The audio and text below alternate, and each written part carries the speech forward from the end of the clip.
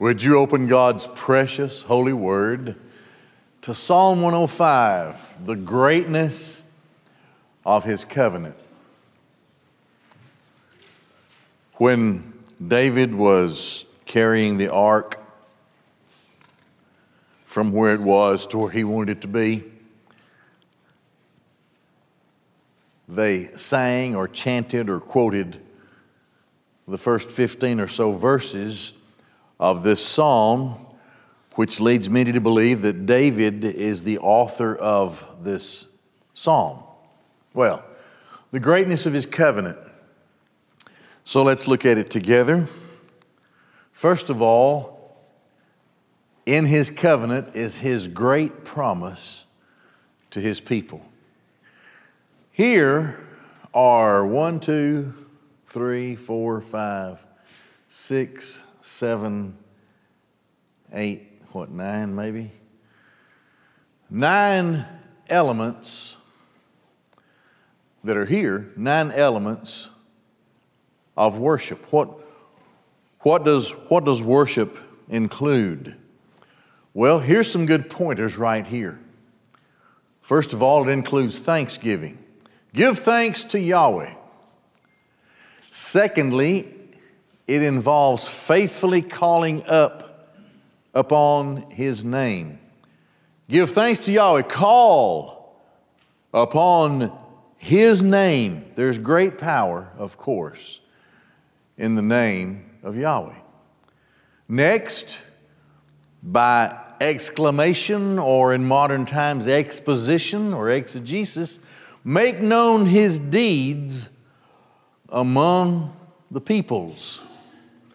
So, thanksgiving, calling out to Him in faith, expecting Him to respond, which would include, I'm sure, prayer. Then proclaim what we know about Him to everybody. Everybody. Now this is a time, if you think of the first 15 or so verses, this is a time when Israelites were carrying the law that God had given to them, the Ark of the Covenant, carrying it to the place where they expected to build a temple. And they wanted the expression, the divinely inspired word to the psalmist is that the works of God are to be exclaimed, taught, and made known to everybody, the peoples. Next, worship involves singing. Sing to Him. Sing songs. I like the way that it's described. Sing to Him. To Him. Then talk to Him. Talk to Him of all His wondrous works. This is part of thanksgiving and prayer, but in part of talking to God, you make Him mindful of the truth that you understand how great He is and what He's done. If we're in a time of prayer, personal prayer in our prayer closet,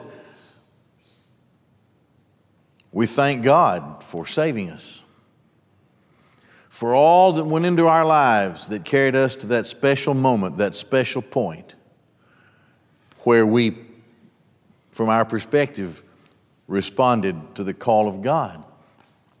All of the things that God does for us today. So, talk to Him of all of His wondrous works. The next element listed here in worship, boast in His holy name. This would be testimony.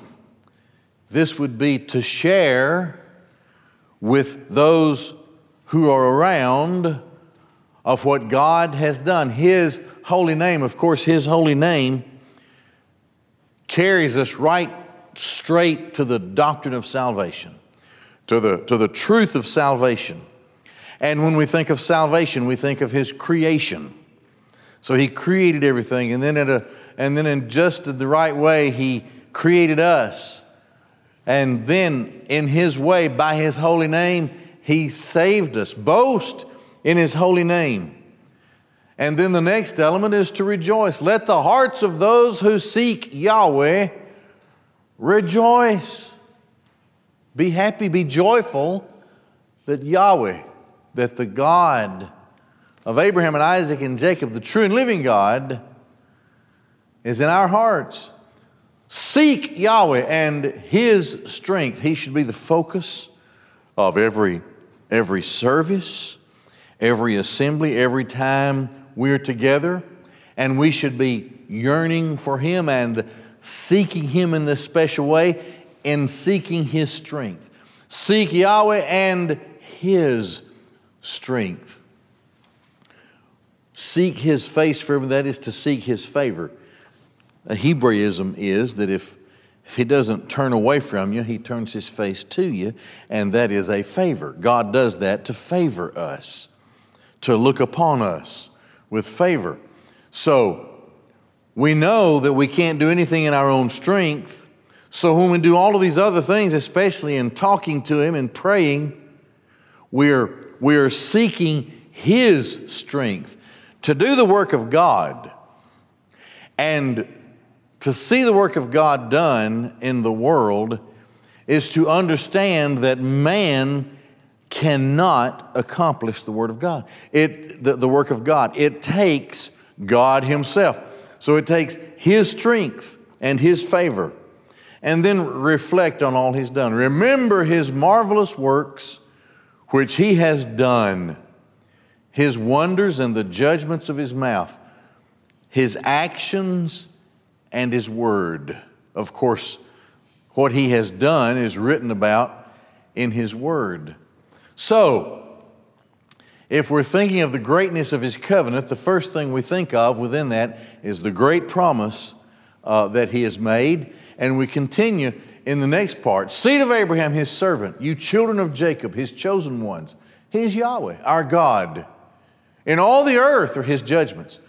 Everything that happens on earth, is according to the discerning judgment of God. Doesn't matter what it is. He remembers His covenant forever. He never forgets His people. If you put God to it, if you attach the name of God to anything, it's eternal. It's forever. It always was because of God. He remembers His covenant forever, the word which He commanded for 1,000 generations, which He made to Abraham, and then the oath that He made to Isaac, and confirmed it as a statute to Jacob and as an everlasting covenant to Israel, saying, I will give to you the land of Canaan as the lot or the allotment, the lot of your inheritance. So, the last part of His great promise continues with verses 12 through 15. When they were few in number, indeed very few, and strangers in it, and when they went from one nation to another, from one kingdom to another people, He permitted no one to do them wrong. And yes, He rebuked kings for their sakes, saying, do not touch my anointed ones and do my prophets no harm. You can carry, now this was back in like 950 BC or something. But you can carry that same truth into this day. The nation of Israel, the Jewish people, still exist. The world is still trying to figure out how to destroy these people. Everything that happens to them that tries to kill them, most of the nations of the world applaud or don't say anything at all, and then let them respond to what happened, and then everybody condemns them for responding. We have people in Congress today who are decrying the existence of Israel. Why should it matter? I'll tell you why it matters. This overwhelming and profound desire to eliminate Israel is, of course, from the pit of hell. It's from Satan because of what we see right here. It's just a continuation of the covenant of the promise that God has made. Don't touch them. Do my prophets no harm. He rebukes kings for their sakes. It's just a continuation of what God had promised. God had promised that, to paraphrase and to put together and to summarize several different parts of the Old Testament, God has essentially promised to prove who I am, that I'm God. Even though Israel is sinful at times, I'm going to keep you as a distinct people. That's the main barometer of recognizing and measuring the reality of the existence of God. There is no other explanation for how that little group of people, now they've been around all this time, and yet in the world, and I read this just in the last couple of weeks, in the world, now there are probably others of the lost tribes, God knows where they are, we don't, but of the Jews, in the whole world of what, 8 billion people or something? In the whole world, as far as mankind can tell, there are 14 million Jews. And I think like 4 million of them or something like that are in the nation of Israel. The second largest population of Jews is in the United States of America. So as long as they've been in existence, quite frankly, their numbers just have always been a diminished number. They're just against the backdrop of other ethnic groups. They've never been that numerous, although the day is coming when they will be, but not yet. And even though all of the world at times is against them and tries to destroy them, yet they're still here. Why? Well, because of the power of God. So, in extolling the greatness of the covenant of God that He makes with His people, in there is the saying from Yahweh, "Do not touch my anointed ones and do my prophets no harm." Within the greatness of the covenant, next comes His great provision. Now we're going to go through this quickly. This is just an overview of the history of Israel. So He called for a famine in all the land. This is in the time of Jacob, in the time of Joseph. He destroyed the provisions of bread. He sent before them a man, Joseph, who was sold as a slave. They hurt his feet with fetters. He was laid in irons until the time that his word came to pass. The word of Yahweh tested him. You remember the tests and the severe trials that Joseph went through, and yet he stayed true. The king, the ruler of the people, sent and released him and let him go free. He made him lord of his house and ruler of all of his possessions, to bind his princes at his pleasure and to teach his elders wisdom. And Israel came into Egypt, and Jacob dwelt in the land of Ham, and he increased his people greatly and made them stronger than their enemies. He turned their heart to hate his people, to deal deceitfully with his servants. So, moving through, this is an overview and a summary of the people of Israel, how they were brought and they were enslaved, and how Egypt abused them and dealt hatefully and deceitfully with them. So from there, His great provision would naturally bring about, with regard to the greatness of His covenant, His great punishment upon those who had enslaved His people. He sent Moses, His servant, and Aaron, whom He had chosen. They performed acts among them, His signs and wonders in the land of Ham. He sent darkness and made it dark, and they did not rebel against His word. He turned their waters into blood and killed their fish. Their land abounded with frogs, even in the chambers of their kings. He spoke, and there came swarms of flies and lice in all their territory. He gave them hail for rain and flaming fire in their land, and He struck their vines and their fig trees and splintered the trees of their territory. He spoke, and locusts came, young locusts, and without number, and ate up all the vegetation in their land and devoured the fruit of their ground, and He destroyed all the firstborn in their land, the first of all their strength. So there is a sweeping summary of the plagues that God sent upon Egypt. This was His punishment, which was part of His caring for His people through His covenant. Following that is His great purchase, His great redemption. He redeems them. He buys them back. Egypt was glad when they departed, for the fear of them had fallen on the Egyptians. He spread a cloud for a covering and fire to give light in the night. That's an interesting description of the cloud.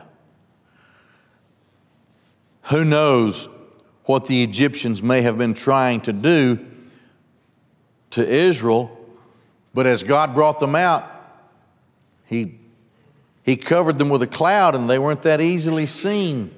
And then, of course, that cloud became a fire that they might have light at night. The people asked, and He brought quail and satisfied them with the bread of heaven. He opened the rock and water gushed out. It ran like a river in the dry places. God redeemed them. And in His redemption, He more than provided for them. They were satisfied. So this is God's great purchase, the redemption of His people. Finally, His great pleasure. For He remembered His holy promise. Well, I tell you, when the time comes you repose in death, you sure hope God remembers His promise, right? Oh, Lord, don't forget your promise. He don't. He won't. For He remembered His holy promise. And Abraham His servant. And He brought His people out with joy and with gladness, His elect. And He gave them the lands of the nations. And they inherited the labor of the peoples, that they might observe His statutes and His laws. You see, God had already prepared the land. They didn't have to clear the land. The soil was already turned over, and it was a land flowing with milk and honey. It was the nations worked the land, and the people just inherited it. The labor of the peoples, that they might observe His statutes and laws. Why were they brought there? They were brought there to observe the Word of God. Now, what about the Word of God? There, of course, came with them the outfittings of the tabernacle and the ark of the covenant when they crossed the Jordan back over into the land of promise, and Joshua and his armies were conquering the land, and they had a place where they would attend to their rituals and their worship, because it was in the Word of God, the law of Moses, which they had at that time. And they had the law which forced them to the rituals, because they always were sinning, you see. You can't keep the law.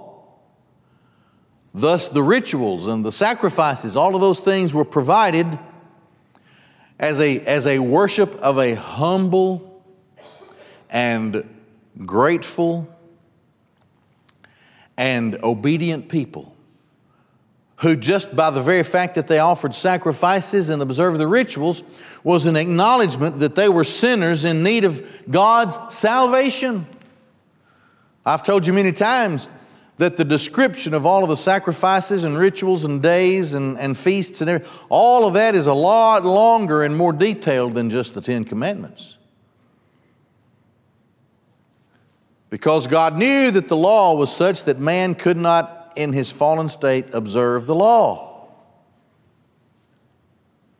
But in failing to observe the law, he could observe the statutes, so that by substitution, by sacrifice, God would look upon the law as having been satisfied. I like this last phrase in this psalm. Guard. Hallelujah. Guard it. I've told you before, that's a soldier's term. It's a sentinel. It's somebody who stands watch. Watch over, praise, to Yah, Yah, which is the shortened, poetic way of writing Yahweh's name in the Hebrew. So here's the cry. Guard your hallelujah. That's interesting. Observe, watch over your hallelujah. You've heard the old preacher joke where people would either say amen or oh me, right? This is a call to say every time you hear something, make sure that it's an amen and not an oh me. Watch over, guard, protect over hallelujah. Because praise to Yahweh is an extremely important, personal, intimate, and special thing in the life of every believer. He should live his life such that it would always be hallelujah. It would always be amen instead of oh me. We're going to stop there and have our deacon prayer time. That's the fastest you'll ever hear me go through 45 verses.